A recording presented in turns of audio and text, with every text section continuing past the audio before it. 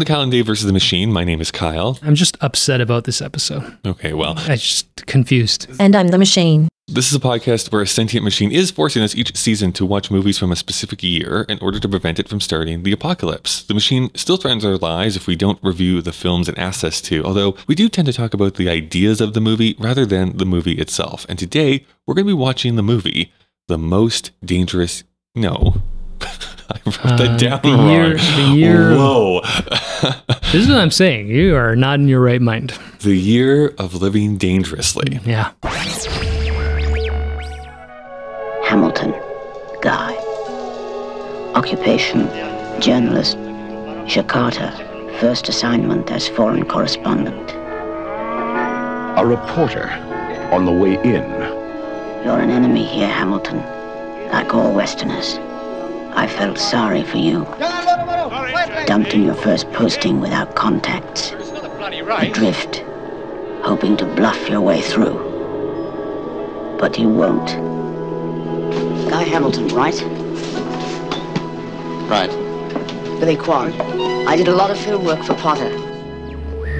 The Most Dangerous Year. Where did that come from? sounds like a Steven Seagal movie. I know. Okay. The other big thing, the big elephant in the room, of course, last episode, we ended on a cliffhanger where it was the return of the elephant. Of Dee Dee Hess. Oh, right. So we are actually tied to a couple of chairs. Luckily enough, our podcast equipment is still set up and set to record. So hopefully someone's going to be editing this and putting it out onto the airwaves. Okay. Well, I'm still lost. But how do we get in the chairs? Did Dee we Dee lose? Hess- Did we Dee lose Hess- that battle? I thought she just appeared out of a box. She did. But Or in the a interim, room. in the last week, Yeah. we've been tied to She's, chairs. succumbed us. But here we are, being held prisoner, and we have a lot to do because this is our last episode of Is our she like hovering over us, gloating, or does she leave? Yeah, if you hear deep breathing in the background, that is her. It's like Halloween. We have a lot to do this episode, Dave, because this is our last episode of our 1982 season. So Sweet. this is our final Get the fuck out of here. film Yeah. before we move on to something else. We don't know what that is yet. So we have to talk about this movie. We have to talk about how we consider the year 1982 Sure. after having watched 49, Shouldn't 50 that films. be a separate episode? You That's would my think. point. Yeah. But our stats tell us that nobody listens to those. So why not we just wrap it up into one episode here at the end? All right. But with regards to this film, Dave, there's two big names that I think we should talk about. Okay. First off, The racist. Mel Gibson, Yeah. the Gibsonator. Gibsonator. He knows what women want. Mel or High Water. What is my history with Mel Gibson? Yes. I grew up adoring Mel Gibson, right? Mhm. He was one of the big movie stars of Huge the 80s movie and star. 90s. Yeah. I don't remember which Lethal Weapon I watched first, because the first one was too early. Probably so three, maybe with three. Pesci. Yeah, maybe three. Road Warrior discovered later, but interestingly enough, Thunderdome, I think I had on video fairly early on, even though we were probably not supposed to have watched that movie. Sure. Because my first Mad Max idea is that Tina Turner is part of the Mad Max pantheon. By the way, have you watched Thunderdome at all recently? As an adult, no. There's no way it's good. I think all the Thunderdome stuff is great. Oh, and then okay, you leave okay. Thunderdome and it becomes a completely different bad movie. George Miller, he gave us a really good one. Yeah. And also Babe Pig in the City. We're so weird. So Yeah. You got to watch the Chrome edition. of Fury Babe Road. Pig in the City. Yeah. Black and white. The only way you can understand the The pig only is if you way. watch this in black and white. I'm about to state on the record in recorded form that is going to probably get me canceled. Okay. But I have to live my truth. The It's hard, worrisome. tough Yeah. thing Yeah. is that, yes, Mel Gibson, the man, is kind of an awful entity that I just hate when he has to pop up and give his opinion on them. At least about On the politics. world. Right. He is one of my favorite directors of all time. Yeah, I he's think a he good directs the shit out of his movies. I go to bat for Apocalypto. Yeah. I think it's a great movie that not many people have seen. Even Passion of the Christ, well, I don't find any religiosity out of it. For Wow. me being an, Is that a word? Okay. I'm yeah. going to say it is. Yeah. For me being an atheist, it doesn't do anything for me that way. But damn, is that not a good film adaptation of something from the Bible? And the other one is like, I will also go to bat for Hacksaw Ridge, Right. which was like his big comeback. The Oscars nominated for Best Director after all of his stuff in the news. So it's He knows movies. yeah, it's like this unfortunate thing of like, I don't like you as a person, but dang, I like how you consider film, create the stuff that you're doing. And as an actor, I think he's pretty dynamic. Pretty good actor. And we keep talking about it. He has the charisma. Yeah, with Peter O'Toole last week, for instance, there's something like there's some people who just have that movie star quality. Mel Gibson is one of those people. Yeah, I mean, is there a phase where you would say that Kurt Russell was the lesser version of a Mel Gibson? I mean, anyways, they're kind of similar in that regard. I think we have this, I can't remember the psychological term of this, but we take people who are very good at one thing and we want to presume that they're very good at everything. Right. So we see Mel Gibson, action star, comedian, director, and we think, oh, this guy must be so liberal, because that's what we associate Hollywood to be right now. Whereas I think, as we saw in the 70s, in the 60s and 70s, I think they would have expected him to be a hard right conservative, and maybe not so much a anti-Semite and Holocaust denier, but, I think it would have been less upsetting for a movie star at that time to have kind of hardline views that way. Oh, for sure. Like, I mean, you look at people like Henry Fonda, John Wayne. Those are huge right-wing people who are massive, massive stars, because Hollywood at that time, the new people coming in were probably much Charlton more Heston. liberal, but like the old guard definitely was not. Yeah. Huge Reagan fans. Like there was Just different culture. Just It was a different time. It was a better time. Premise is that we hero worship people, which is a mistake, and we take them away from the tasks they're good at. We can acknowledge Mel Gibson understands movies. He's actually a pretty good actor. If you like wide-eyed, crazy white men murdering Sure. people everywhere. Well, yeah. Well, here's the wild thing, Dave. This is going to blow your mind. I'm ready. So I love the Mad Max films. Braveheart is fine. I actually don't think that's his best movie. It hasn't held up that well. I agree. I don't think it actually holds up if you watch it nowadays. But he has that run in the 90s and the early 2000s. I like his What Women Want is your favorite movie? Well, not my favorite movie. No. He's What I good was in gonna that, but yeah. I have not seen a single Lethal Weapon movie. What? Isn't that weird? What? I've seen clips, so I know like the things and the catchphrases. 2 to 4 are on Netflix, Mm-hmm. but they didn't put the original. So I don't know who has the rights to it. The original is amazing because it's way more, it's like First Blood, it's way grittier. Right, yeah. I have not seen from start to finish any of the Lethal Weapon movies. Fascinating. I have seen, again, clips. I know all the catchphrases. I understand the story arc that happens through them, but I've not actually sat down and watched a Lethal Weapon movie from start to finish. I like that when you do watch them, you're going to identify so much more with Donald Glover than with Mel Gibson now. Yeah, Because he right, just right. keeps getting too old for this shit. All right, well, that's weird. It's not that surprising, though, because you have a very strange approach to films where Right. you won't actually watch the ones you're supposed to watch. I know, I go for the other ones. I have to watch the Killer Shrews from 1959, Dave. It's not even about like being intellectual. You watch some schlocky shit. Yeah, I love it. Well, Dave, how about Sigourney Weaver? What do you have to say about Sigourney Weaver? I love Sigourney Me Weaver too. mostly because she's so badass. She's a good actress and all that, but she's also tied to some of the biggest culture creating films of the 80s Yeah, and 90s, by- late 70s, 80s and Kind 90s. of by mistake. I recently listened to this long form interview with her on a podcast that I listened to. She was doing like avant-garde theater work and kind of just was like, okay, I guess I'll go and do this movie audition, which ends up to be Alien. Right. But That's what I'm saying. it was not her idea to become a movie star or to get into movies. She wanted to do her like weird art projects on the stage. Yeah, and I think that reflects in her role choices. Like we were learning in hindsight how difficult it is for a woman to even have some agency in the kind of roles they get to have in the 80s and 90s. But Yeah. Sigourney is one of those women that, I mean, she's been in such weird films and she's good at it. Presuming that we've watched this film, it reminded me a lot of it just made me realize like between, Gorillas in the Mist and then appearing in Ghostbusters. Yeah. Right? It's like her early 80s is a really she's all weird over the run. place. Yeah, it's fun. So I like her. Well, even like, so this is I did not do this intentionally, but with this film, I actually watched 3 Sigourney Weaver movies this week because I watched Working Girl for the very first time, her and Harrison Ford. And Melanie Griffith. Yes, yeah. And Sigourney's kind of the villain. That's a bizarre movie, but regardless, so I watched Working Girl for the first time. I watched this movie, And then I watched, it's a bit of an indie Alien film. Resurrection. A bit of an indie film. It's called Avatar: The Way of Water. Oh God! Oh, she's in this film. Oh, a lot more than I actually As thought a she was going to Na'vi? be. Yes. So, Or is there a new? spoiler alert.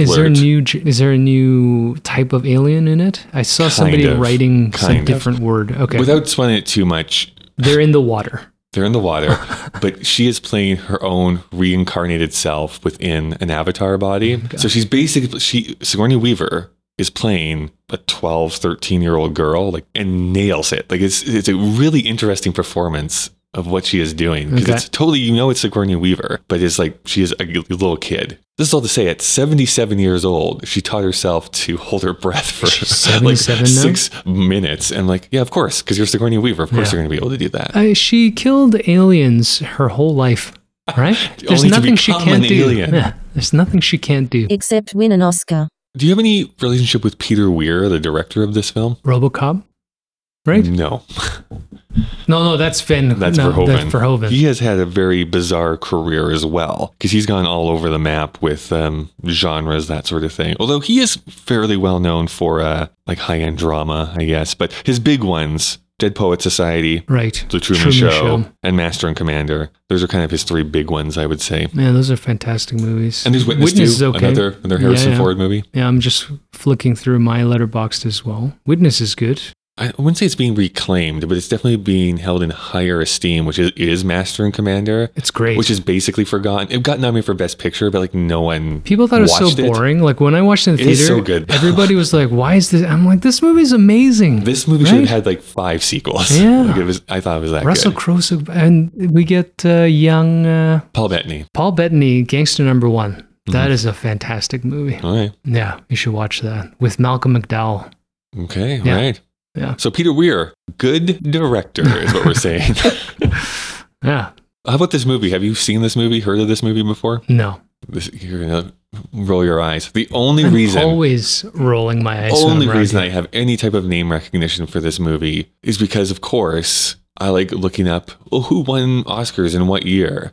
And like Linda Hunt is fairly well known for breaking out in this movie. She was a theater actress in the UK. Oh, this is her breakout. This is her film? breakout role. Okay. And basically, it actually doesn't happen all that often. Swept the board where she won every single award she was up for. Oh, she got an Oscar for this? Sure did. Oh, okay, okay. My But like Golden Globe, BAFTA, like won every single award. yeah. But should she have been cast, Dave? No, That is we're going to talk about yeah. it. We're going to talk about that, I think. Maybe not ad nauseum. Yeah, we should talk about that. That'll be like number 1. So let's do this. While we're tied up here, let's go and take a break. We're going to thank some sponsors. And then when we come back, we'll get right into the nitty gritty of the year of living dangerously. Not the most dangerous year, which I have written down a second time Hold in on, my I'm going notes. to Google it. There's got to be a movie called The Most Dangerous Year. What was your most dangerous year, Dave? Oh my God. All of them from my 20s and 30s. Oh, there is a movie called The Most Dangerous Year. Who's it star? I have no idea. It's directed by Vlada Knowlton. Absolutely not. I didn't live well for a long time. Dangerous is an interesting idea, Kyle. What do you mean by dangerous? I mean, living life on the edge. Yeah. Being in a military junta, perhaps. Yeah.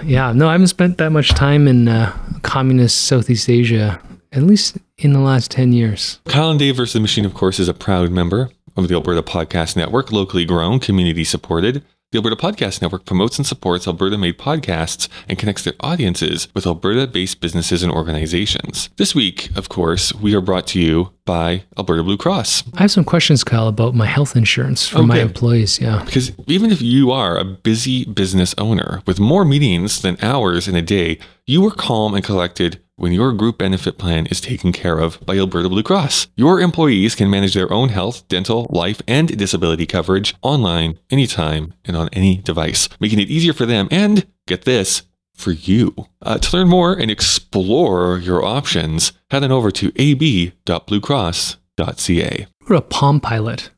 Do you think they could access that on a Palm Pilot? I hope so.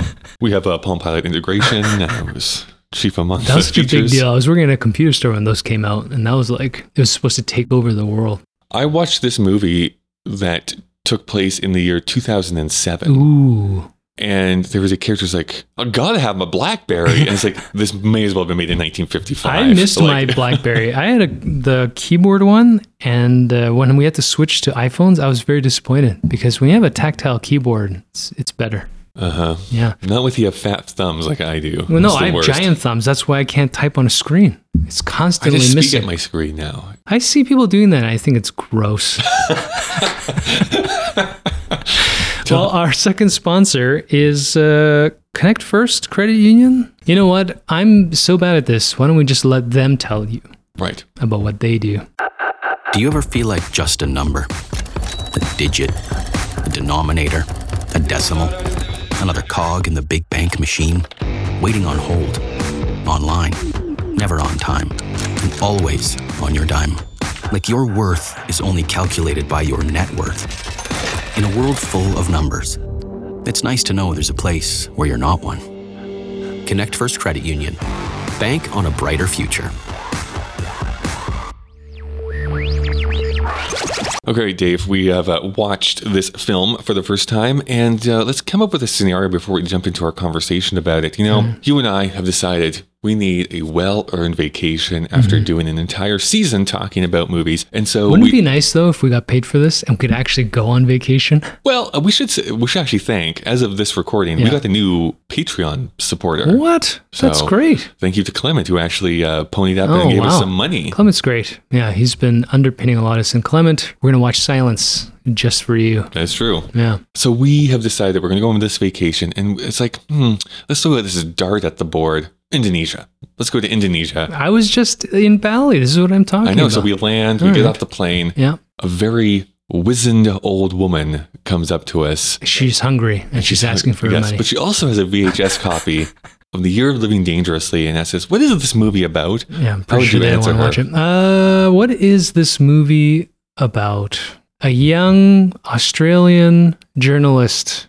Like, what's the year? 1956 something? A young Australian journalist. 60 something, actually, I think. Um, but yeah, he's a new journalist trying to make a name for himself, goes to this place that is under military control, and falls in love. Yeah, under military control, but facing a communist revolution, and somehow falls in love with potentially a spy. I forget if that was actually the last episode or 2 episodes ago now. It's so relevant now because the documentary, The Act of Killing, Oh, yeah. directly references what is happening in this movie Yeah. about the terrible atrocities that the Indonesian government perpetrated against its own population. Probably funded by the United States. but- Potentially, but Yeah. yes. But who can say, Dave? Who Everyone. can say? It's pretty common. Both knowledge. sides. Both sides. This movie is an interesting thing because I didn't know anything about it. I didn't understand the context of it. I feel like I was middle of the road as far as understanding what I was supposed to get out of the film. So I have a feeling that if I knew it was going to be sort of a political drama, even thriller, I might have engaged a little bit earlier on as to the tone of the film. I think everybody's good in it. But yeah, I just found myself unsure of what to expect. The biggest thing, and well, I guess we should start with this, is that I didn't realize Linda Hunt was supposed to be a man until like maybe 40 minutes into it. Okay. Good to And know. then I was a little weirded out, of course, by her yellow facing. And as the story progresses, I'm like, okay, I mean, I can understand I don't know if this is based on a book, but I can understand how the character is supposed to be this almost androgynous, not in such an intentional way as we would understand it now, but androgynous in that he's not supposed to be a romantic rival to Mel Gibson. He's not supposed to be connected to Sigourney Weaver's character in such a way. So I can understand how the character's written. I'm just surprised they went with Linda Hunt for something like that. Yeah. And she's great in it. Well, this is the hard thing to talk about. So I was much more positive on this movie than you. I thought this was a really great, straightforward drama. The kind of movie that really doesn't get made a whole lot anymore, or if it is, this is a miniseries. You're making this a 6-episode miniseries that's going to be on your premium. A lot more sex. Yeah. Well, not even sex. It would just be like longer. That's a miniseries. That's a modern day miniseries. Okay. It's like 50% butts. Dave is anti-sex, but so it's not the type of movie that's like, we're going to take 2 hours, tell this story about these, in my opinion, interesting characters that are thrust together inside sex. this movie. This is what I'm talking about. Yeah, sex. I never want to hear Kyle say thrust again. Gross. For the vast majority of it, I was kind of in it. It's like, okay, it's an interesting backdrop you're in. He's trying to accomplish being seen as a great journalist. Might be spies around. There's this intrigue that's going on, pushing against the system and eventually being able to get out. Yeah. It's like, is he going to be able to escape this? Does he want to? Right. I have seen other reviewers point this out, and I don't actually even disagree necessarily with it, which is ultimately who we are following, Mel Gibson and Sigourney Weaver. Their problems are not as important as what the backdrop is. Yeah. So it would make maybe more sense to focus a bit more on what is happening. It depends on if you're writing it for your viewership or if you're writing for the content. Right, exactly. So as it's set up, who we're following, I was in this. I was actually pretty enthralled. In fact, like, the other movie that this reminded me of that we watched this year was Missing. Mm-hmm. Yeah. And I actually prefer this, I think, to Missing overall.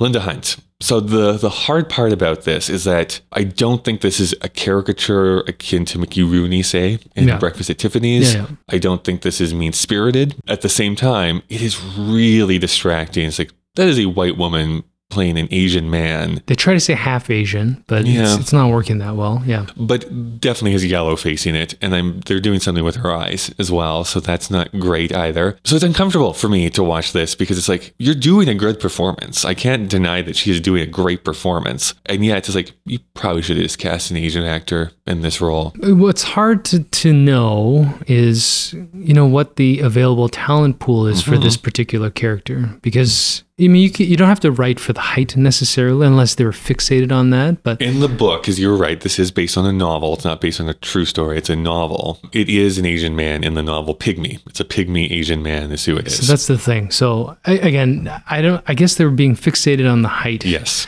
And if you're fixated on the height, then your talent pool drops to nearly nothing. And then you need someone who can speak English in a strong enough way to hold up to the what you want in the narrative. Because if you go too Asian accent, it in itself becomes a caricature. Which, again, one tiny thing I'll give to this movie is that she does not affect an Asian accent. Yes. Which I think is to the credit of the performers and people. So it's tough, and I can imagine. I mean, we don't know much about casting culture. I don't know why she would be involved in this. Yes, I mean, Asian actors at that time did not have many options. Like James Hong wouldn't have made this work.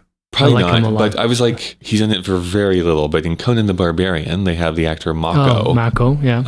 But he's very Japanese. Yes, that's the thing, right? And this is, she's supposed to be Chinese? Well, it's written in the movie as half Chinese, half British or something, but I don't know what it would be in the book. Yeah, I don't know that for sure. I mean, at the time, though, Asian is Asian, so they don't really care at that point. It's true, but like I can understand or I can imagine a project like this wanting to have such a serious tone and aiming. It's clearly what we would call Oscar baiting, but it's aiming to be this really big, epic speaking drama. It's not even like a visual drama. They're not focusing so much on maybe what you were talking about, like the death and the visual violence and gore. They want it all implied. So it's a hard spot. I think an easier out would have just not focused on the pygmy size, because you can absolutely have this character just be, maybe a slightly non-masculine.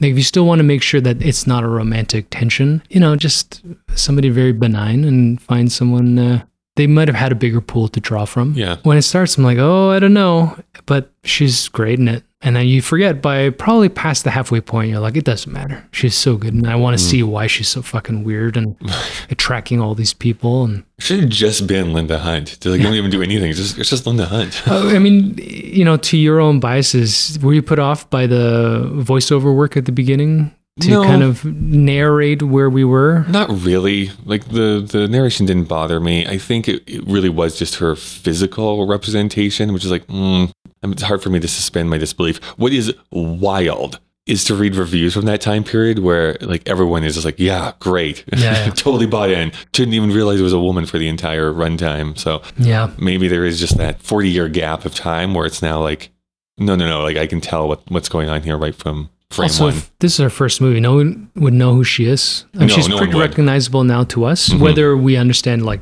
what she's been in or not. But she has a look where we know that she's been in another movie. How about the connection to Missing? What would you say about that? I didn't actually think about it when I was watching it. And so this is a credit to this film. You know, I didn't side surf. I didn't look away. It is quite, enthralling. Is that the word you used? When you just brought it up. There's a lot of great parallels. I'm trying to think of why this is more successful. I think the pacing and the way the story moves, even like the secondary characters are all really fully developed. The one exception, I mean, it's not that it's bad, but he's not a villain, but the really annoying nuisance journalist who just wants to have sex with hookers, he's pretty Right. distracting Sure. because he's just so over the top. But outside of that, I feel like in Missing, I don't remember anyone other than Jack Lemmon and Sissy Spacek. Right, yeah, that's true. So I think for something this wide and broad, having fully developed secondary characters who have their own subtext, like that one reporter turning out to be hiding that he's gay, and having the villain, that gives it a lot of depth. The stuck-up British commander who plays the bagpipes and so competitive. I like that because you're like, oh, this is a guy that isn't necessary for the main plot, but fills out the story. So it's built really well. And then comparing to, let's say, Sophie's Choice or another drama that's based on a book, this one is adapted really well, knowing nothing about the book, but I don't get the feeling that I'm missing something. Yes, I was going to bring this up. So having done research, I was going to bring up Sophie's Choice, especially in this, because one of our big things in that review, if you go back and listen to it, is like, why is this Stingo character here? Right. There's no reason in a film for this character to actually be here. In the book version of this film, there is another character who is basically like the father confessor who everyone comes and tells their story to. Oh, and that's he the is- vehicle for the and he is narrative. retelling Okay. the story. I'm like, thank God they did not put that character Right? in, because Yeah. you don't need him. It's not what's important in the story. That's, the script in this, I don't know who wrote it. I didn't really look at anything for this film, but whoever built this script understands movies as well, because the movie language and how we get through this narrative is great. I don't know what it is at the end of the day that I didn't really key into to make this like a best picture conversation for me. I think what bothers me a little bit in a modern context, I am starting to get a little tired of this trope of putting any revolutionary action in such a violent light. I know revolutions have to be violent, but only the communists in this are a see mob, what you're saying. right? Right. They try to destroy this car, which likely would have happened if you're trying to push a car in to take pictures of shit. But we don't see, to your point earlier, the military junta murdering people as well. We see starvation, we see economic distress, but it's not painted as a result of the dictator, because this is an American film. It's just like, oh, well, this is a third world country. This is what Jakarta is supposed to look like. I think I would have enjoyed it more if we got more of a counterbalance to understand. To understand that at the end of the film, we see some soldiers being a little bit more brutal, but it puts them in a defensive light. It makes it seem like they're justified in like executing people. It's and I didn't really enjoy also that. like a fascinating time in Hollywood. Like, have you ever watched the Warren Beatty's film Reds? No, what about the airplane fighters or something? No, Oh, not at all. That's that's George a- Lucas's that's Red Tails Red or Tails or something. something. Okay, yeah. Reds came out the year before this in 1981. It is literally about the formation of the Socialist Party in America, Okay. right? But in a very like reverential way. It is Pro-communist. It is. Yeah. It is straight up. Well, I shouldn't say pro-communist. It's pro-socialist. It's a very clearly pro-socialist film. So that's an 81. Beatty wins Best Director.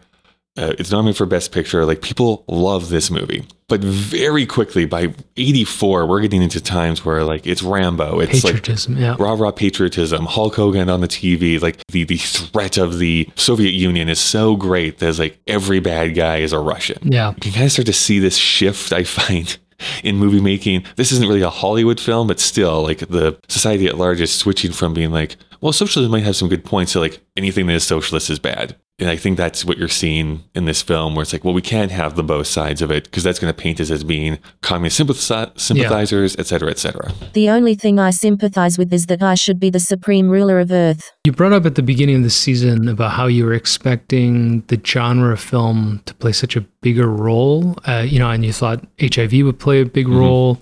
But I think we're a little bit too early, because we're starting to see that influence, but the impact will be later, as you brought up. Maybe where we're at is the last grasp of that anti-Vietnam sentiment coming through the late 60s into throughout the 70s, and we get a lot of more artsy and intellectual filmmaking. But maybe this is the year where they realized, even if you're a socialist-leaning person, you can make so much fucking money making films that people want to see, as opposed to challenging them to think. And maybe that's where we see the shift to... It was so loud. I'm pouring water, everyone. He's taking a piss. I swear to God, I'm pouring water. You gotta put that back in your pants. Speak for yourself. You know, just talking about socialism, this is the capitalist problem, because there shouldn't be anything inherently wrong with making money, but there is a corrupting impact, because when you start making too much money, it starts to inform all your decisions. So I think Hollywood, more than anywhere, we see the impact of this. I would even say Hollywood is more impactful than, let's say, high finance, because it has an impact on culture.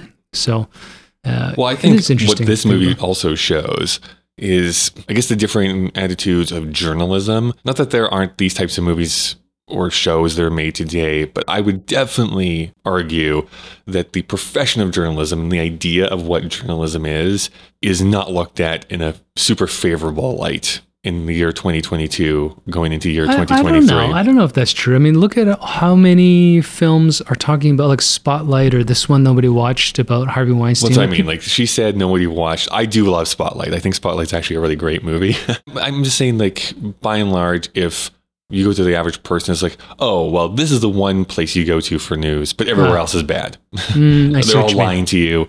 And maybe my dad is influencing me, because that's his point of view, that journalists are lying to you. Their job is to lie to you in order for them to. That's not new. I mean, I think we used to trust the newspaper more inherently, but we always knew which newspaper you're supposed to buy. So even when I was living in Toronto, the Toronto Star at that time was left-leaning. The Globe and Mail was more centrist. And then when the National Post came out, that's a very right-wing. Yeah. Now, from what I read, that right-wing side owns all the media outlets. So even the Toronto Star has moved in Canada, most every newspaper, well, there's not even no newspapers much anymore, but if you do, it is a conservative leaning. They've bought the popular media. Yes. So, but there was a time even then when, you know, you trust journalists because it required actual research. So they were still not an offense to professional journalists now, but people wanted to read news by learned individuals. And if they had a political lean or the editor had one, I mean, then you just choose which side, you know, you pay for. Nowadays, with the bane of my existence, social media and fucking like clickbait culture, you and I could create news. Oh, sure. You know, if we put our movie review on an algorithm, like on Instagram stories or something, and it act like one of our stupid opinions got picked up, it could become a quote unquote fact very quickly. And that's why we're all so dumb, pal. We're getting fucking stupid as a race, or whatever you want to call it, as the human race. There's actually, I wish I could remember his name, but there's I don't know what you'd call him. Anyways, his whole thing is that he makes up fake stories and sees how long it takes for either someone a newspaper, a news organization, or Wikipedia to reference it as being true. Yeah. And he tracks it, like, this is how it got there, but it's not. I made it up completely from start to finish. Before we got into that digression, what I was trying to lead up to is that what this movie is showing too is just a journalist who is trying, yes, to make a name for himself. And I feel like what I really responded to was this entire arc of the Mel Gibson character being like, well, I think this is what a journalist should be. And he gets chastised for it at the very beginning. And then ultimately understands, oh, this is what journalism can be. I can poke the bear a little bit. I can try and provoke. I can still write it. While still understanding the people back home probably are not going to care. Yeah, I don't know. I don't know about the second part. It's hard because we don't get a response from the Australian people. Sure. And you and I don't have the political context to understand how they would have, you know, especially Australia, like the most racist country at that time, you know. Okay, wow. Gauntlet thrown. Well, they didn't allow, even if you married an Asian woman, you weren't allowed to have your wife come to the country until the 80s.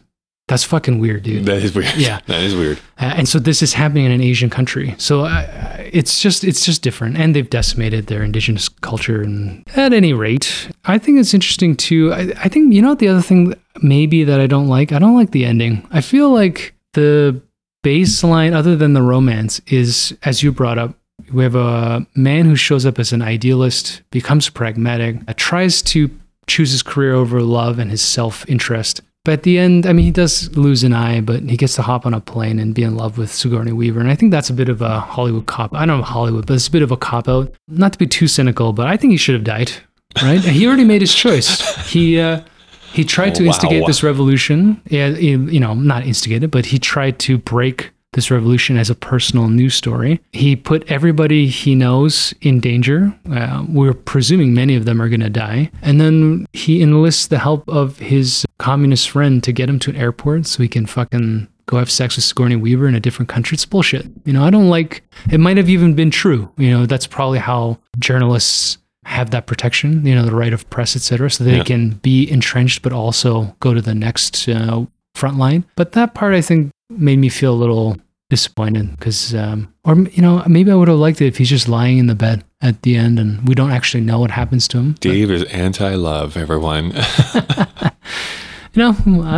Was it even a romance? I mean, there are romantic parts. There are romantic parts. I don't know. I mean, I described this such as being a romantic film, but I get that point. It's like, is it that the primary driver? I would maybe argue that it is not the primary driver, but those elements are there. It is definitely... It's done well. Like, I love the rain scene. Yeah. Like, all of it, it's done very, very well. It's done very adeptly. It's just, my focus was on the political strife. Yeah. Can I just say that I wrote this down? This is something that I brought up multiple times. We are in the early 80s.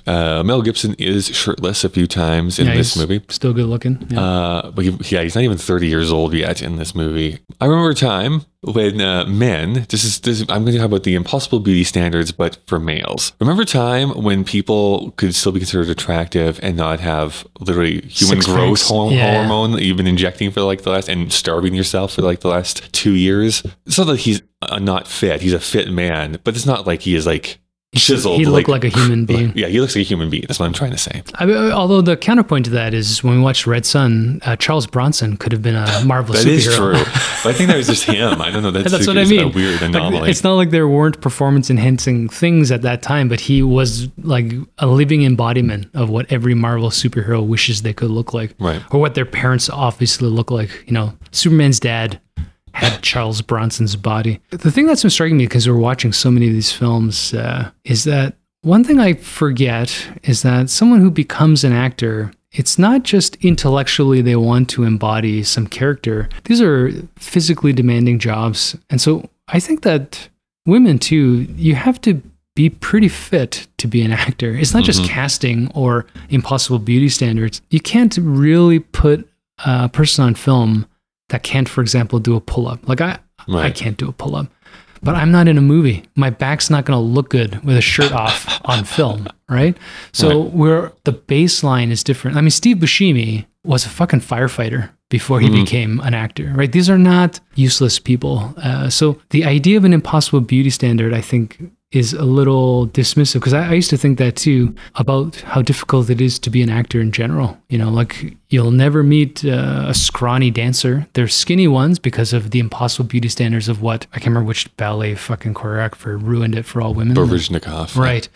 But at the same time, every one of those skinny women could pick me up. Right? Their feet are all broken and they're all miserable because it's so difficult to look a certain way, to dance in a ballet, but they're fucking strong as hell. So I don't know. It's a weird thing that I'm learning. I just want to say that my back is beautiful. Let's do some backstory here then. So this movie opened up on December 16th, 1982. It is rated 3.4 on Letterboxd, 7.1 on IMDb, 65 on Metacritic, and on Rotten Tomatoes, from 32 critics, it's at 88%, and from 5,000 plus users, it's at 77%. Currently available to purchase or rent on iTunes or YouTube. And just as a side note, can we just talk about the transfer of this movie? Because you know what I think? Yeah. I don't think it was the transfer. I think, if I had to guess, I think that the cinematographer fucked up some of his exposures. Possibly, but just to lay it out here for people that don't know what we're talking about, I had a copy of this movie, perhaps illegally, that I was watching, and I had to stop. It's unwatchable. After 15 minutes, because I thought it was unwatchable bad. It was way too dark, and the subtitles that I had to turn on were off by 3 seconds. Nice. Because I literally couldn't hear it because the sound was off. I could not get my TV loud enough for me to actually hear what they were saying. So I was like, okay, I'm abandoning that. I'll rent it off of iTunes. And even on there, I'm like, oh, like some of these images are not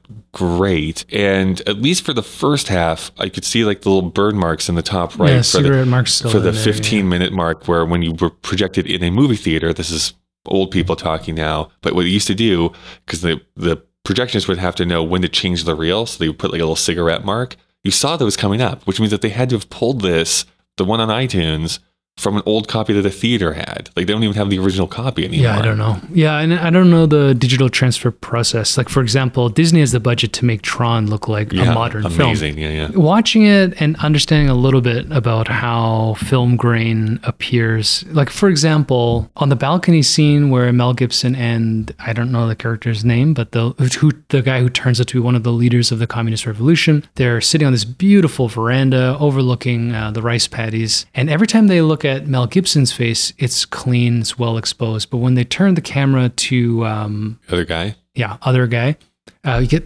very high grain. It's very muddy. Yeah, it's very difficult. But I think they used the wrong film stock when they shot it, and then they're trying to recover it, either because they had to use a different take and the sunlight had gone, or because whatever lighting they were using just didn't have enough intensity because they're sitting on opposite ends of wherever the sun's hitting. Sure.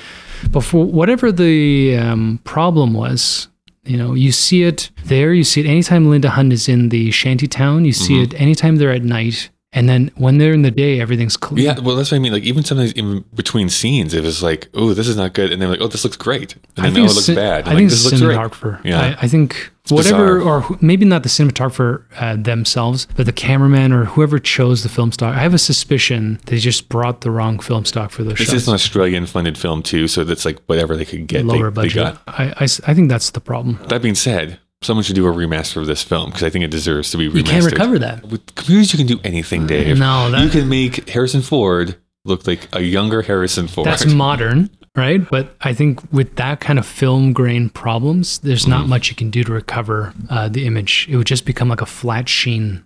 And you couldn't, there's no detail to recover. You'd have to invent it. James Cameron will be able to invent it. James Cameron could, but it would be a $200 million restoration. So. Who's going to do it for this one and movie? There would be a Na'vi in it, and it would just ruin the whole tone of it. Just Jake Sully hanging out in the background. Like, what is he doing there? This budget is $6 million. It would go on to make $10 million. So not a huge hit by any stretch of the imagination. $6 million tells you everything. Like about the film quality. Yeah, it's shot really well. That's only it's directed well. Giorgio right there. That's a pretty low budget. The plot description from IMDb is a young Australian reporter tries to navigate the political turmoil of Indonesia during the rule of President Sukarno with the help of a diminutive photographer. Dave, it's time to play Guess That Tag. Time in the show where I put this handsome blazer on, pick up a long microphone like Bob Barker used to use, and we play this game. When you go to the movie theater, of course, you see that row of movie posters when you first enter into the lobby, and they have that little piece of text that happens on the poster that entices you to want to come and see this movie. You probably, Dave, are like chomping. Actually, it's champing at the bit. You gotta champ it. You're champing on that bit to see why. Babylon. What's the difference between a champ and a chomp? I guess chomp is a little heavier. All I know is that you are a chump. So you're going to go see Babylon, Dave. You're going to strap in and watch 3 hours of Margot Robbie and Brad Pitt and all the other people in Damien Chazelle's new movie. Amsterdam is the one that's on Disney Plus now. Yeah. So they're different movies. Apparently very bad. Sound like the same movies. Maybe all movies are bad. Dave, there is a tagline to this movie. 2 of these are completely made up by me. One of these is the real one. So Wasn't is the there tagline Babylon a couple years ago with like... a bunch of high-end actors, or is that a different name? Wasn't Brad Pitt in a film called Babel? Babel.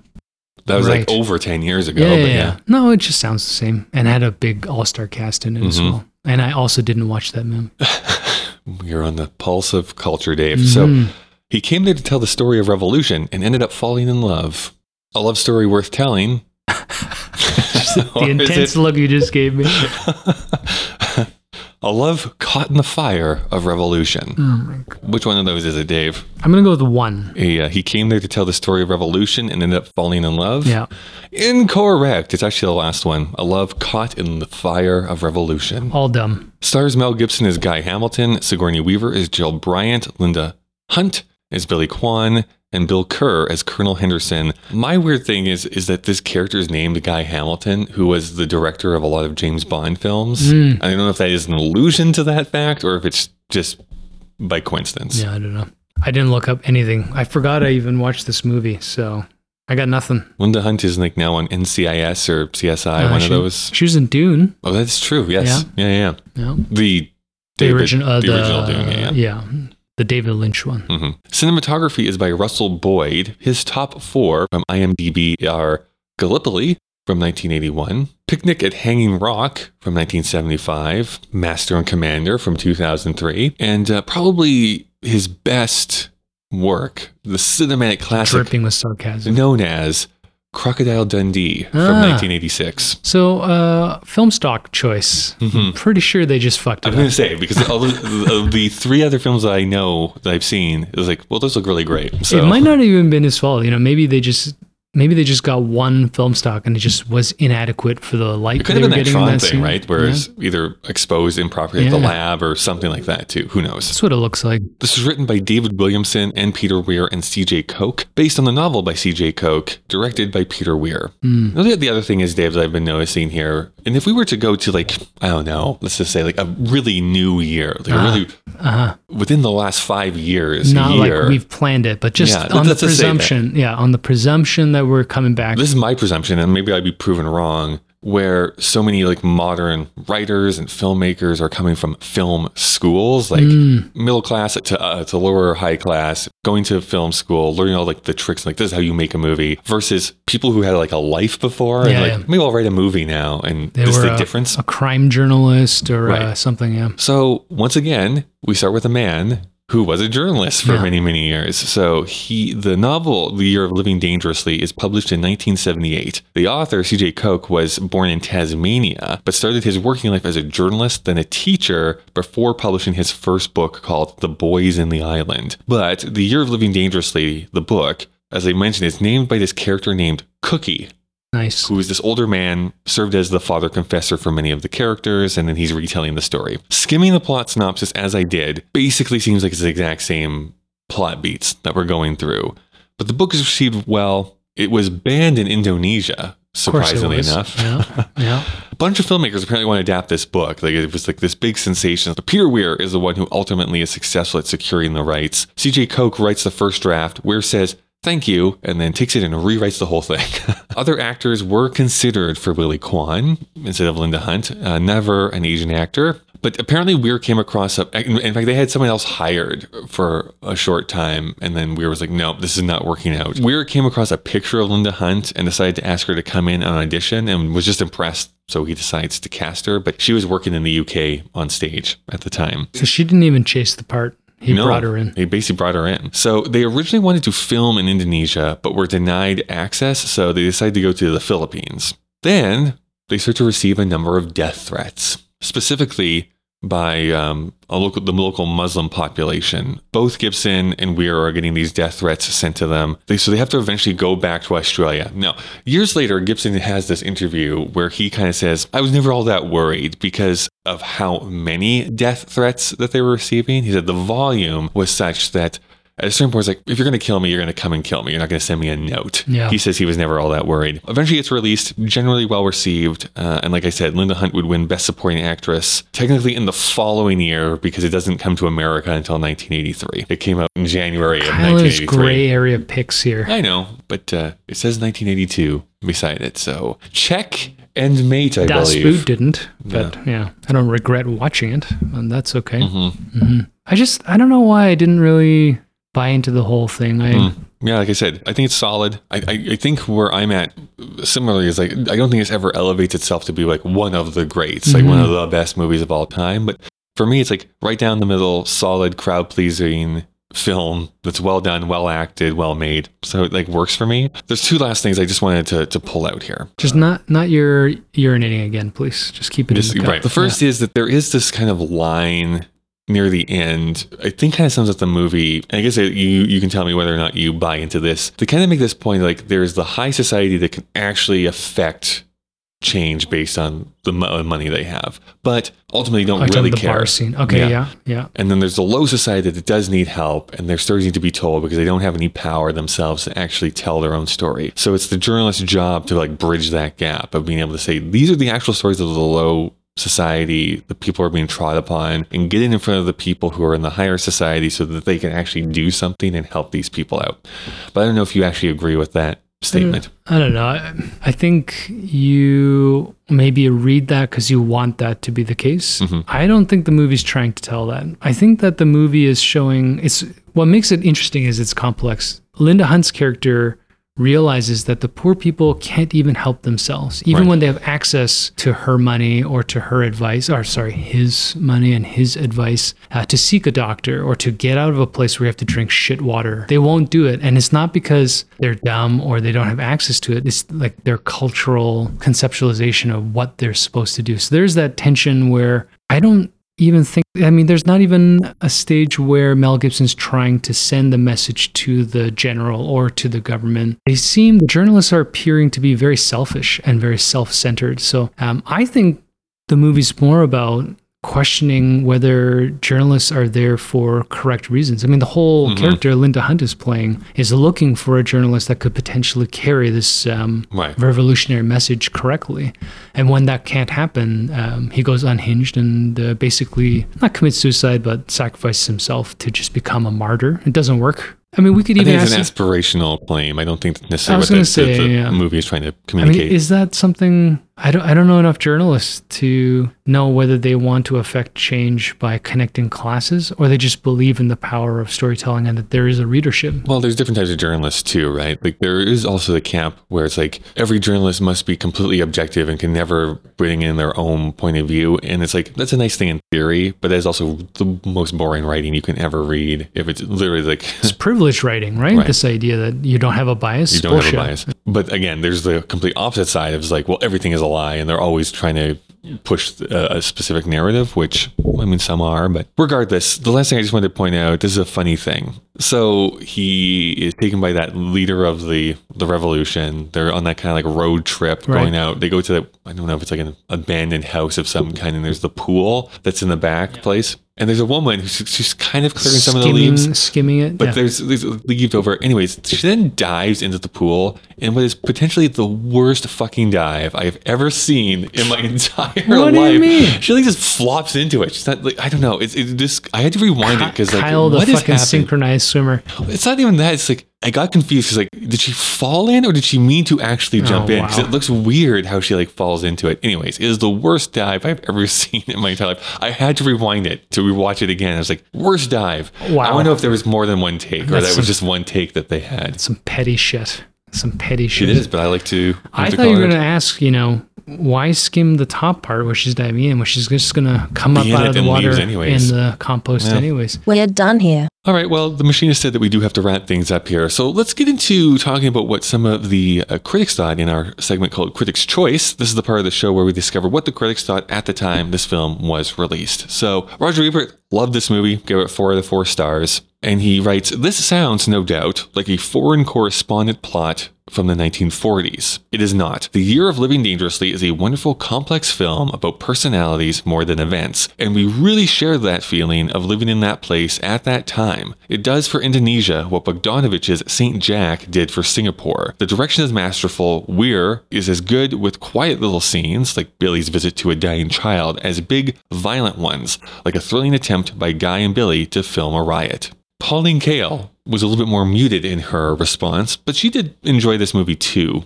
Peter Weir's romantic adventure film is set in Indonesia in 1965 during the political upheavals that shook President Sukarno's unstable government and centers on the Caucasian community of journalists and diplomats in Jakarta. Linda Hunt has the pivotal male role of the goblin-like Billy Kwan, a half-Chinese, half-Australian cameraman who plays matchmaker and brings together Mel Gibson as a newly arrived Australian foreign correspondent and Sigourney Weaver as the assistant military attaché at the British Embassy. To a degree, Weir is the victim of his own skill at creating the illusion of authentic third world misery, rioting, and chaos. The emaciation of the natives overwhelms the made-up problems of the Caucasians. But movie squalor has its own glamour, and scene by scene, this film is fascinating. Despite a certain amount of mystical East blather, it's alive on the screen. A new-style, old-time, dangerous steaminess builds up as Gibson and Weaver eye each other. And though Billy Kwan is the movie's walking conscience and higher moral purpose, Linda Hunt's lyric intensity and concentration help to purify the lines she speaks.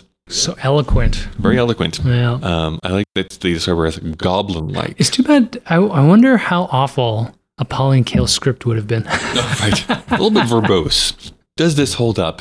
And is it still culturally relevant? Dave, what do you think? I'm kind of on a yes and yes. I don't necessarily like the filmmaking. I like the filmmaking, but I don't know if it holds up in a modern context. I don't know. I think it does hold up. I don't think it's culturally relevant anymore. I do agree with that. I think that, again, the Linda Hunt of it all is going to make a lot of people not be a little bit arm's length with this movie. Yes. But the actual drama filmmaking that Weir is able to bring, I think totally holds up. Well, I was thinking culturally because there's a strong push right now to reassess our relationship with communism. And I think that, we grew up in an era where communism and fascism were tied together. But the irony of all these revelations is that this military junta and many dictators are actually funded by capitalist interests in America. Say what? So, when you watch this now, although the communists are not portrayed as particularly intellectually developed people, they're always depicted visually as rioters and sort of crazy people. I think there would be some people that would glean information from this. We do need to rate this film, of course, but before we do, that is what Dave and I thought. What do you think? You can send any feedback to Kyle and Dave vsthemachine@gmail.com. You can also find us on Twitter or Instagram with the handle KDVSTM. We also release videos on our YouTube channel, and if you want to see the entire list of films that we watched and the ratings we've given, you can go to our Letterboxd page. That's letterboxd.com/KDVSTM. And if you want to support us monetarily so that we can continue doing this podcast and not usher in the next apocalypse, you can go to our Patreon page. There is a link in the show notes of this episode. You can also support for as low as $1 per month. Something that you can do for absolutely free is leave a rating and review on whatever app you use for podcasts. So Dave, what are you going to give this movie out of 5? I think I'm going to go with a 3. I was thinking about bumping a little bit, but there's just something I'm uneasy with at the end of it, and I actually can't put my finger on it. Unlike some of the films after we talk about it, it hasn't really gone up in value either, even though I liked so many pieces of it. I'm giving it a 4. I think it's a solid entertainment, solid drama. It's like when you complete a jigsaw puzzle, but you realize the picture that's on it isn't actually that, like you can't hang it up. Oh, it's a donkey. So it's going to average out to 3.5. We're going to start going up this list because there's a few films that ties with. So, do we think this is better or worse than Fitzcarraldo? Better as a total film, but Fitzcarraldo is so weird. I know. That's what, I was going to say, I might argue that Fitzcarraldo has maybe more cultural relevance, but I think I do enjoy this film better. All right. Well, the next one is Gandhi. So, do we think it's better or worse than Gandhi? I would watch this before I watch Gandhi again. I would too, but I know that we're a bit on the outside of this opinion. But who gives a shit? It's our podcast. All right, what's next? The Last Unicorn. I like this better than the last, but we're different. I didn't really like the last Unicorn. True, but okay, how about 48 Hours? This is a tough one. I would say 48 Hours is better as a movie, personally. More fun. It's more fun. Yeah, it was more fun to watch, Then entering our list at the new number 13 position. Oh, that's pretty high. It is. We are living dangerously. Let me just update this spreadsheet before I forget. So if you just succinctly end this episode now, it would be great. And then we just simply record. I just want to ask you the question, and then we're going to wrap this whole thing up, Dave. This whole puppy up. Oh God. What is your opinion on the year 1982? All right. What is my opinion? I loved 1982. I think that overall... you say you loved 1982. Let me give you the by the numbers. Yeah. Your average rating for the year 1982 was a 2.69. Yeah, more than a 2.5, because 2.5 in my world, Kyle, is the middle of 0 and 5. Great. Mine was I should get a pie for this because my average rating was 3.14. Yeah, because we're 0.5 off all the time. Because you're a fucking softie, man. You fucking psycho. I could have predicted that it would be a 3.1 on my 2.6 because it's so straightforward. Yeah. Even when we disagree on a film, somehow it'll always average out to a 0.5. And that's the difference, people, between an optimist and a realist. Yeah. I like how you put that. Okay, so you love 1982. What a couple of tools. I loved it mostly because we did get to watch some bangers. I think overall, of the 3 seasons we've watched, 1999 had the most impact for us emotionally. It's just Yeah, because of 'cause we where we grew grew up up with with it. it. But this movie this year not only reinforced, let's say, my love for my favorite movie, Blade Runner, but I got to watch The Thing, and I learned that I like horror movies. I got to see some big dramas. Like, I'd never actually watched The Verdict before. I got to watch a good musical, Victor and Victoria. Yeah, We got a full range of films that are going to leave an imprint on me. Yeah, but my biggest thing was being able to watch certain movies for the very first time. They've just been on my list of shame for way too long. Das Boot being like the big one. But even like, I'm glad I got to see Fanny Alexander again. I don't think I would ever have watched Missing had it not been for this show. And it's a solid little movie. I think it should be talked about probably a little bit more. But same thing with Sophie's Choice. Like that has cultural relevance just with the name of it at all. Conan, Officer and Gentleman, Fast Times. First Blood. We got to watch First Blood. Yeah, and then the revisits of certain ones were good too. Even the movies that like I didn't really like all that much, I am glad I got to see Grease 2, The Beastmaster, Firefox. Like these movies are not good. I'm never going to watch them again, but it's like, okay, check. I can don't have to, I can have an opinion on them. I'm not that pleased I had to watch Yes, Giorgio and Porky's because those were actively things that I hated watching those movies. But we need that, right? We need, just on the presumption we've been looking ahead of what we might do next season, I think we're going to may have a problem with that. Yes. Is that, it's good. Well, we'll see. But, I think you need some trash to appreciate the gold, right? Yeah. We got a lot of trash this year too. But some of the middling movies were actually not as bad as I thought they were going to be. I mean, even in the horror genre, the fact that we could watch Halloween 3 and glean some information from it is fascinating, right? It's not a terrible movie. No, it's like this movie shouldn't exist. But I have so much fun watching that movie. Yeah. So I don't know. It's been fun. I had more fun watching films this year than last year, perhaps. You certainly did. Although in hindsight, not only that maybe I was a little harsh on my numbers, but there are a lot more movies from 1971 that are creeping into my subconscious now. Well, that's also the hardest thing. Is like 1971 was different because basically, except for I think 2 or 3 of them, those were all first-time watches. Yeah. This one, I felt at least a third of them I had seen before, so I had a little bit of distance. And it's always going to be different for a film. Be like, this is like the 5th time I'm watching Star Trek 2. Yeah. Versus like this is the first time I'm watching Sweetback, right? It's like you just have a very different interpretation of those things. And having the experience with 71, we got to watch, I think, Losing Ground and Smithereens with a much more open mind, right? Because we've been through that experience, challenging ourselves with even more guttural and visceral or emotionally and culturally charged films. So I don't think that if we had gone straight to 1982, we would have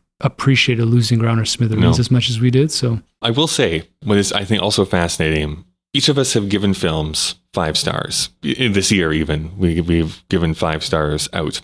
However, we have not agreed on a 5-star film since 1999. Yeah, because I'm right and you're wrong most there of you the time. go. Yeah, so. Dave, if you had full control over who got awards, because I'm a big believer in award shows, and rankings. It's important. I'm going to ask you this: we're going to go through just 4 categories. So, Best Actor, who would you have awarded the Best Acting Oscar to? It's hard because we were just scrambling before we started recording on the list. So I might be omitting someone from my mind, but my brain is telling me Paul Newman. I really like The Verdict.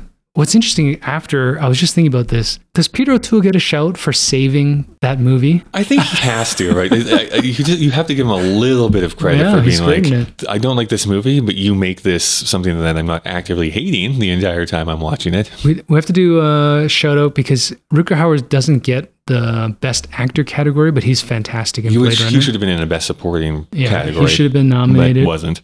I actually am going to agree with you. If I was to give out the award, that's probably who I would have given it to. Of course, Ben Kingsley wins for Gandhi at the Oscars that year. He's good. Dustin's good. I like Dixie a lot. There's a lot of good performances for the men, but for me, the gravitas of Paul Newman, because he does the full range, right? Piece of shit, drunk, to enwrapped lawyer. He does good speeches. It's great. Right. He was great in that movie. How about Best Actress? And we were also talking about this. I think, unfortunately, it's difficult because there weren't that many strong female roles. There wasn't, no. I'll probably agree with the Meryl Streep win. She saves that movie. I think that movie is very overrated as a film project. Yes. But Julie Andrews should get a shout because she's just Julie Andrews. And I would have given it to Julie Andrews. I mean, she'd already won an award, so if you want to try and even it out. But, and we didn't know that Meryl was about to win all of them after. Correct, yeah. So, I mean, there is that one scene that I think Meryl is like supremely ferocious and phenomenal inside of. So I don't. You get it. But as a whole performance, I just like Julie Andrews in that. Here's going to be the interesting one. Who would you have given Best Director to? Yeah, director's a tough one. I have a bias for Ridley Scott's Blade Runner because I think that in everything that he did with it, and I'm going to include, I guess maybe it's cinematography too, so it's hard. Is director the whole project, or is it just how it's pieced together? Like the editor has a huge say in how the film develops. So, but I think as a vision, Blade Runner is a big one. Scorsese for me is great because he made such a great understated, it's an underappreciated, understated thriller. And then if you're going to go big, while Spielberg's E.T. is good, I got to think about Wolfgang Petersen because Das Boot was this is a fucking monster film. Normally, I would say Best Director and Best Picture are going to be aligned together, 99% of the time. I would split it this year because I think I would absolutely give Das Boot Best Director. When you look at how that movie was made, we're talking like these are not light cameras, and he is whipping around that submarine, renting a real submarine, recreating the interior for the shots, finding ways to light an actual submarine, 1,000%, where you can actually see things, which is a problem I have with a lot of modern movies nowadays. But even that sense of dread, like there is that. Yes, it's a 3.5 hour long movie. You don't know it. You don't notice it. But yeah, there's those scenes where it's just like we're allowed to be quiet and let the dread set in and be like, is that going to happen? Is there going to be explosions? And then boom, then we're into the fray. So yeah, I would give it to Wolfgang Petersen probably. Yeah, that's a good point. How about Best Picture? Who would you award Best Picture to? I don't know. Best Picture's hard. Is it the most bombastic and enjoyable? Is it the greatest project? I guess that's why they typically align. I don't know. We watch so many big movies. I would not be... Star Trek 2. Star Trek 2, right. Yeah. I mean, ours is going to basically be going to E.T. That's what we have at the top of our list. E.T.'s great. That's the one we kind of agreed on the most. So, I would not be opposed to doing that. I mean, if it was just me, I'd probably give it to The King of Comedy. I think as a whole package, that movie is great. Like I said in the review of that, I think it's not just an underappreciated movie. I actually think it's a masterpiece that Scorsese makes. So, yeah. And it's the one that it's referenced. I mean, the Joker references that movie a lot, but I still think it's people don't put it up high a lot of times when they talk about Scorsese. But that's the problem when you make like 10 great movies. It's like, how do you rate them?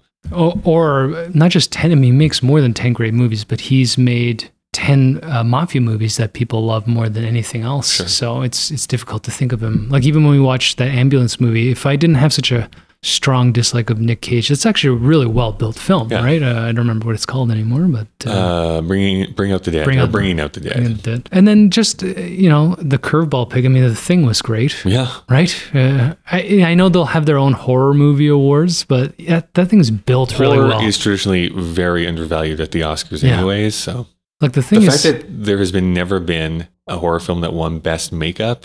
It's a bit of a travesty really to me. Yeah, how does that work? I will say, just to kind of put a final stamp on it, we will be doing 12 additional films from 1982 over on our Patreon. So each month over Did you already choose them? What are they? No, you get to choose them, Dave. I told you this. Yeah, you choose the 12 movies. Anyways, so our top 10 as of right now, but that could be different after our Patreon bonus episodes. Number 10, Missing.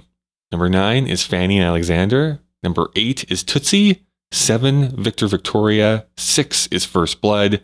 5, The King of Comedy. 4, The Thing. 3, Star Trek 2.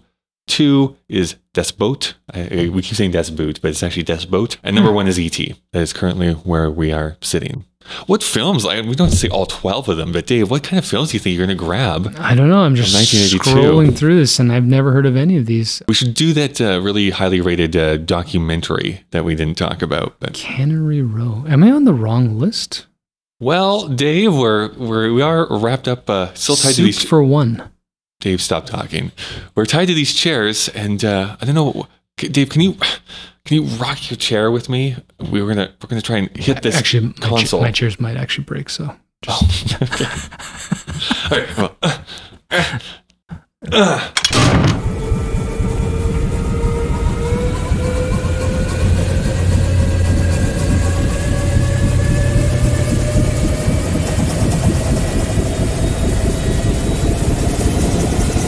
I am bleeding slightly from the temple here, Dave. Oh, But, wow. I think It's a hard button.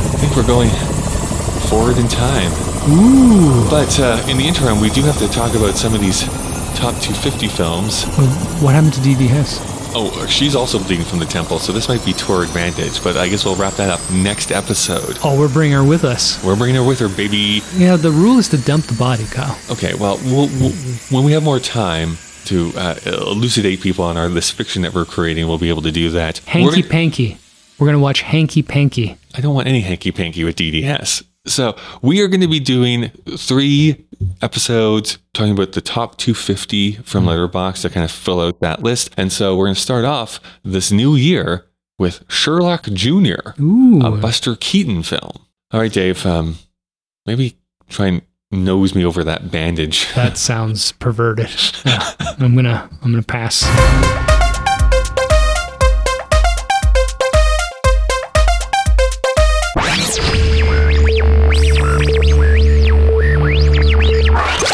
Maybe all movies are bad.